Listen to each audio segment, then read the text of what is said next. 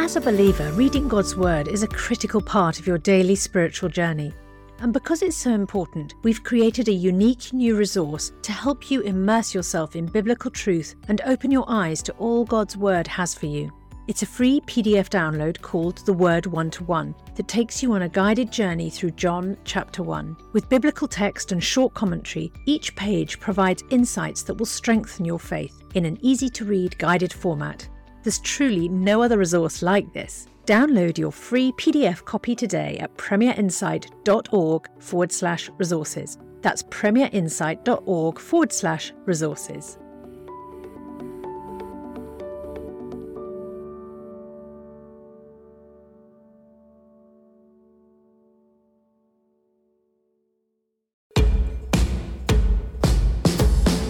Understand, defend, and share your faith with confidence. This is Unapologetic from Premier Unbelievable. Thank you for joining us on Unapologetic. I'm Ruth Jackson, and before we hear from today's guest, just a quick reminder to visit premierunbelievable.com for more shows, articles, and resources. And if you register or sign up for our newsletter there, you can get yourself a plethora of free ebooks. But now for today's show. I'm joined by the wonderful John Swinton, Professor in Practical Theology and Pastoral Care at Aberdeen University. John spent 16 years as a psychiatric nurse before becoming an ordained minister in the Church of Scotland.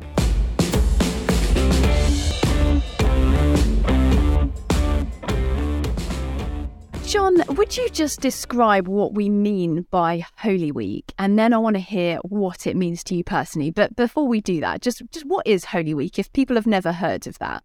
Well, Holy Week is the week that occurs before the cross and the resurrection of Jesus.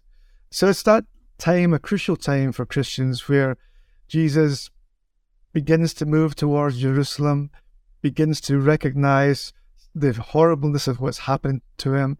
Other people are not really recognizing that. In fact, on Palm Sunday, everybody thinks this is a wonderful thing, but Jesus knows what's going on there. And then through to the cross, to the emptiness of Holy Saturday, to the joy of the resurrection. So it's a kind of timeful movement for this, fundamental to the nature of what Christians believe. And what does Holy Week mean to you personally? Well, it's a time of peacefulness, it's a time of hopefulness, but it's also a time of kind of, lostness as well. Because, there's a beauty in the resurrection, obviously. The resurrection is a hope, the resurrection is on the other side. We're all, in that sense, moving towards there. But the thing about Holy Week that always strikes me as troublesome is just that impending sense of, not quite doom, that sense of the horror of the cross. And the way in which even Jesus himself was, so anxious, so troubled by that, but at the same time, so courageous that to be able to move through to that. And I think that the beauty of that dimension of Jesus' journey is that he was fearful, but he was courageous. Because sometimes as Christians we think, well, we've got to have no fear whatsoever. And I think you've got to be courageous. That is, to recognize your fear and to push on even in the midst of that. And so that courageousness of Jesus is profound. But then for me, the cross is just so painful because the Gospels are so beautiful. The stories of Jesus are so wonderful. And the way in which that Jesus' character is drawn up, is narrated through that. And then suddenly your friend, the healer, is on this cross in this horrible situation, and I just always find that a source of brokenness, because I realise that we still, in many ways, live on this side of the cross, and just when it comes to that point, I find a sense of brokenness within me. So it means all of these things. Holy Week starts with Palm Sunday. What is Palm Sunday and why is that significant in Christianity? Well, Palm Sunday was the time when the people in Jerusalem assumed that Jesus was the Messiah in the way that they wanted him to be. So Palm Sunday is when Jesus rides into Jerusalem on a donkey, and people are throwing palm leaves in a sense of celebration because they thought that the Messiah, who would be a conquering king, was about to take over again, was about to crush the Romans, and was about to set them free from the horrible oppression that they were in. So it was a tremendous time of celebration. The kind of oddness of that is that, Jesus riding in a donkey. They were expecting this big conquering king, and Jesus just takes this humble road. But nobody could see it. But if they had seen it, maybe they would have understood the rest of it a bit more, rest of what happened a bit more fully. Why is Holy Wednesday often marked by darkness? Yeah, Holy Wednesday is always a tricky one. It's also called Spy Wednesday. Right, so it's a time when Judas betrayed Jesus. It's that part of the week where there is betrayal just before there is horror. It's such a complicated thing with Judas because he did that horrible thing, but then he realized that it was a horrible thing, but there was nothing he could do to get back from that. Which is, one of the tragedies of Judas, there are many tragedies, is he didn't really seem to have taken on board what Jesus says about forgiveness. So he did something horrible, couldn't get back, but couldn't find that space or that memory of Jesus talking about forgiveness. And I often wonder in relation to Jesus, the first words from the cross were, "Father, forgive them. They don't know what they're doing." And I wonder whether Jesus was talking to Judas. Now, Judas, who had at least at one point been a close friend, a close brother, it must have broken his heart for that to happen. And for these first words, it just fascinates me that was he speaking to Judas? But yeah, so Spy Wednesday is that place of betrayal. Why do Christians celebrate Maundy Thursday, quite often with a Passover supper? Yeah, well, Maundy was a time where the disciples and Jesus had what's described as the Last Supper. So they'd been together for a long time, and they knew each other well, and they gathered together in the upper room, and they ate together, and they broke bread together. The fascinating thing about that eating and drinking is the way in which it represents the broken body of Jesus is to come. And so, even though the disciples, one of the interesting things with the disciples is that they never really seemed to work out who Jesus was.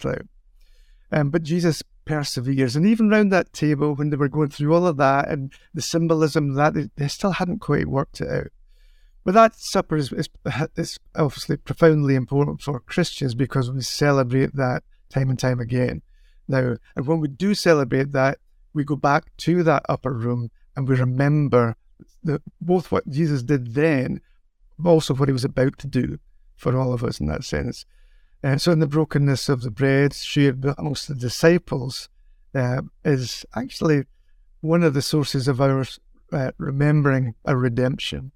And what happened on Good Friday, and why do we call it good when it feels like actually a day of horrors? It's a good question, but what happened on Good Friday was the crucifixion of Jesus. And I guess we call it good because it is the source of our redemption comes through the brokenness of Jesus and the cross. So clearly that's a good thing to happen.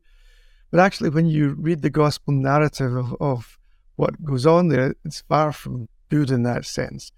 The horrors, the brokenness, the things that went through there. But Good Friday is there because it reminds us that Jesus' sacrifice opens up that space that enables us to find eternal life with God and to find redemption and to find the forgiveness of sins. So there is lots of good, even in the midst of the horror of that Friday. And why is a cross one of the most important symbols in Christianity? Because I suppose in some senses it's a little bit like people wearing the symbol of an electric chair or something around their neck, kind of as a piece of joy. That feels quite gruesome. It kind of is gruesome in some senses. And there's nothing... Well, there's a beauty in the cross, but the beauty in the cross comes from the emptiness of the cross. So the cross symbolizes that horrible act that occurs in Good Friday, where Jesus' broken body is battered and stabbed and all of these things.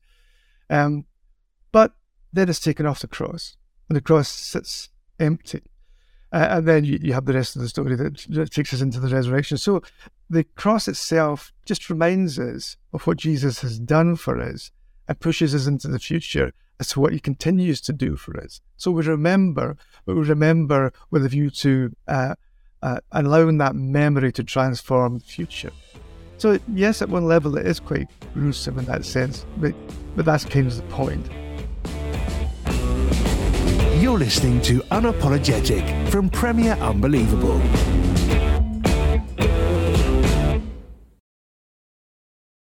John, why is it important that we don't just brush over the suffering of Holy Saturday and move straight on to the resurrection where Jesus is kind of gloriously raised? What is the value of kind of resting in that suffering of Holy Saturday? It would be very easy to make the resurrection a fantasy or an escape. But somehow, we live on that side of the resurrection rather than on the Holy Saturday side. What Holy Saturday reminds us is that suffering continues, that there is a dark space that many of us, all of us reside in, and many of us reside in pretty unpleasant ways. So what, in my opinion, Holy Saturday does is it holds us back. It holds us back from celebrating before there's something to celebrate. So there's obviously plenty to celebrate in the resurrection, but it holds us back and it reminds us that we're not there yet. It prevents us from developing a theology of glory. This glosses over suffering and moves straight to the resurrection. Holy Saturday helps us, no, some people are here and we need to sit with them. It may be you. And if you glance across the world, many people are living absolutely in the Holy Saturday, in the continued suffering in that sense. So if we are constantly just moving across to the resurrection without taking seriously that space that many of us reside in just now, then, Martin Luther talked about the idea of a theology of glory and a theology of the cross. Then we move to a theology of glory. Instead of looking at the cross, we look beyond the cross towards that imagined fantasy life where there's no suffering. So it draws our attention to suffering just now, but at the same time, it enables us to look hopefully to the post-resurrection life where there is no more suffering, no more tears, and no more goodbyes. Easter Sunday is obviously integral to Christianity, but if Jesus really rose from the dead, then what difference does that make? I would have answered this question slightly differently 3 years ago than I would now. So 3 years ago, I would say that Western society in particular lived in a death-denying culture. And so we would, it's the kind of language we use euphemisms for death, she's passed away or whatever it is. And so we're constantly running away from the idea that we're going to die sometime. And one of the reasons for that is that, think about it this way. In the Middle Ages, everything was understood in relation to God, right? And so your laws, your education, the whole universe was understood in that way. So God sits at the center of the universe. So you have a story that explains death, that explains what happens after death. Then you have that period in cultural history called the Enlightenment, where we shift across. We say that human beings through intellect and reason can do everything that God used to be able to do. But then you have 100 years where human beings have killed more human beings than any other period in history. People begin to say, well, maybe it's not working out quite the way we want to. And so what happens when that happens? You've no story to explain what's going to happen after your life. So your current life becomes really, really important. And so therefore, your health becomes important. Your looks become important. Your vitality becomes important. And you become a death-denying culture because you've no story to explain that. With the coming of the pandemic, we talk about death all the time. There's still not any necessarily coherent cultural story, but there's a constant talk about death because suddenly, globally, we've realised that we're mortal. And then you have the fear of nuclear war, possibly in Europe, and suddenly death is on our horizon again. What I think that the resurrection does is it takes away that fear. It takes away that anxiety, and it gives us back the story that actually death is not the end. That we don't have to simply shape and form our whole life for the present, and that we can actually have a story that enables us to live into our lives the way that, yes, we will die, but there's something beyond that. So that urgency of trying to hold on to life, but that, trying to make yourself look younger, trying to make yourself look more powerful, whatever way, that urgency is taken away from you. And suddenly you can live your life with a peaceableness that enables you to live faithfully, to live joyfully, and to live hopefully in the light of the resurrection. So I think that's one way in which we can understand what the resurrection does. And why do you, Professor John Swinton, believe that the resurrection actually happened, that Jesus was really risen from the dead? I believe it because I have faith, right? So, and because it's interesting, because very often people say that, if you believe these kind of things, you have to leave your brain behind. And so to have faith is somehow, something that is anti-intellectualist. But that depends on how you describe faith, right? So the writer to the Hebrews, in Hebrews 11, he describes faith as being sure of what you hope for and certain of what you cannot know or do not know. So that's not a matter of, I've got to know so much, I've got to hold on, I've got to really understand this. It's a matter of handing yourself over to God. Be sure of what you hope for, certain of what you can't do. So I don't have to believe it, and I don't have to have a rationale for it, which sounds ridiculous, because culturally it is ridiculous.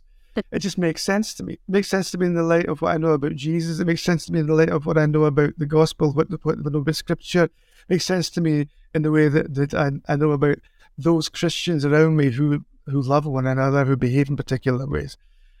So I believe because I have faith, because I'm sure of what I hope for and certain of what I do not know. And what hope does the resurrected Jesus bring to people who are suffering? You spent 15, 16 years as a psychiatric nurse. You work a lot with people who are suffering. What hope does Jesus bring in the midst of that? Well, at one level, what the hope is that Jesus brings is that you're not alone in your suffering. Because I think suffering can be a really lonely place, and particularly if you're in pain, or if you're kind of losing a lot of the things that were giving you hope and purpose and meaning before. I think the presence of Jesus and the recognizing that Jesus himself has gone through certain things, and so therefore is able to identify with you and you with him, is at least, it doesn't fix the problem, but it means it begins to break down that loneliness, and begins to open up that space for thinking about God as a companion in the midst of this, rather than somebody who will necessarily take us out of that. Because God doesn't always take us out of our suffering. And, it's very clear from Scripture that God, sometimes we just read the Psalms of Lament, sometimes we're just left there. But never left in the sense of abandoned, but left in the sense of it's not going to go away. And I think of that sense of companionship, that sense of being with God in the midst of this, is a beginning point for dealing creatively and faithfully with suffering. It doesn't take away, but it helps. And I guess sometimes we might think of Holy Week just as a 1 week thing, and perhaps for a week we remember some of these things that happened in the lead up to the cross and the resurrection. But how do we ensure that our lives are actually, I guess, kind of perpetually informed by the massive things that happened in Holy Week? One of the things that the story of Holy Week does is it gives us a kind of interesting map for life, right? So we have a destination, we have the resurrection. So as Christians, we can be sure that things ultimately are in the hands of God, will be all right. But the kind of way in which the Holy Week works itself out from Palm Sunday through to Good Friday to Holy Saturday, these are all aspects of life that we go through on various occasions. At one level, they're historical because they happened once in the life of Jesus. But these emotions, these feelings, these ways of being in the world are things that we do all experience. So I think that Holy Week offers us different spaces, places to go to when we're feeling in different kind of moods and different feelings and going through different things. There's a different aspect of Holy Week that we can identify. Sometimes it may be Holy Saturday, and maybe just that we need to sit there and understand the depths of the pain and the suffering we're going through, always in the light of the resurrection. It may be Palm Sunday, we were thinking, this is fantastic. The life is like this, that's great. And so it gives us a way of thinking about the kind of complex diversities of the way that our lives are. But there is one interesting thing, though. You think about Palm Sunday. We talk about, well, let me rewind a little bit. In relation to the pandemic, we talk about this new world that's going to be emerging from the pandemic, a new way of being. And I always think about that in the light of Palm Sunday. So Palm Sunday, everybody was really excited. Everybody was really hoping for great things. And then what happened was they ended up with this passion story and then the resurrection. So the resurrection was completely different from the expectations that they had in Palm Sunday. And so what the resurrection sometimes does is it modifies our expectations. So we may have great expectations for what a good life is, what the post-pandemic life is, whatever you want to frame it like. But God is full of surprises.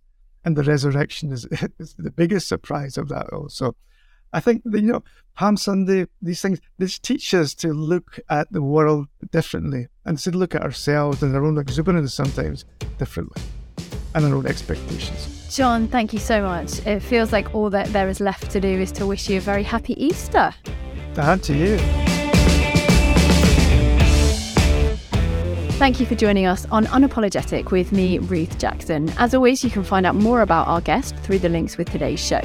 Please do let us know what you think of the programme by emailing unbelievable@premier.org.uk, or you can get in touch on social media.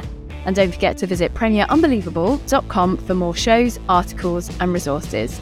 Thank you for listening and see you next week. You've been listening to Unapologetic. For more shows, resources and our newsletter, visit premierunbelievable.com.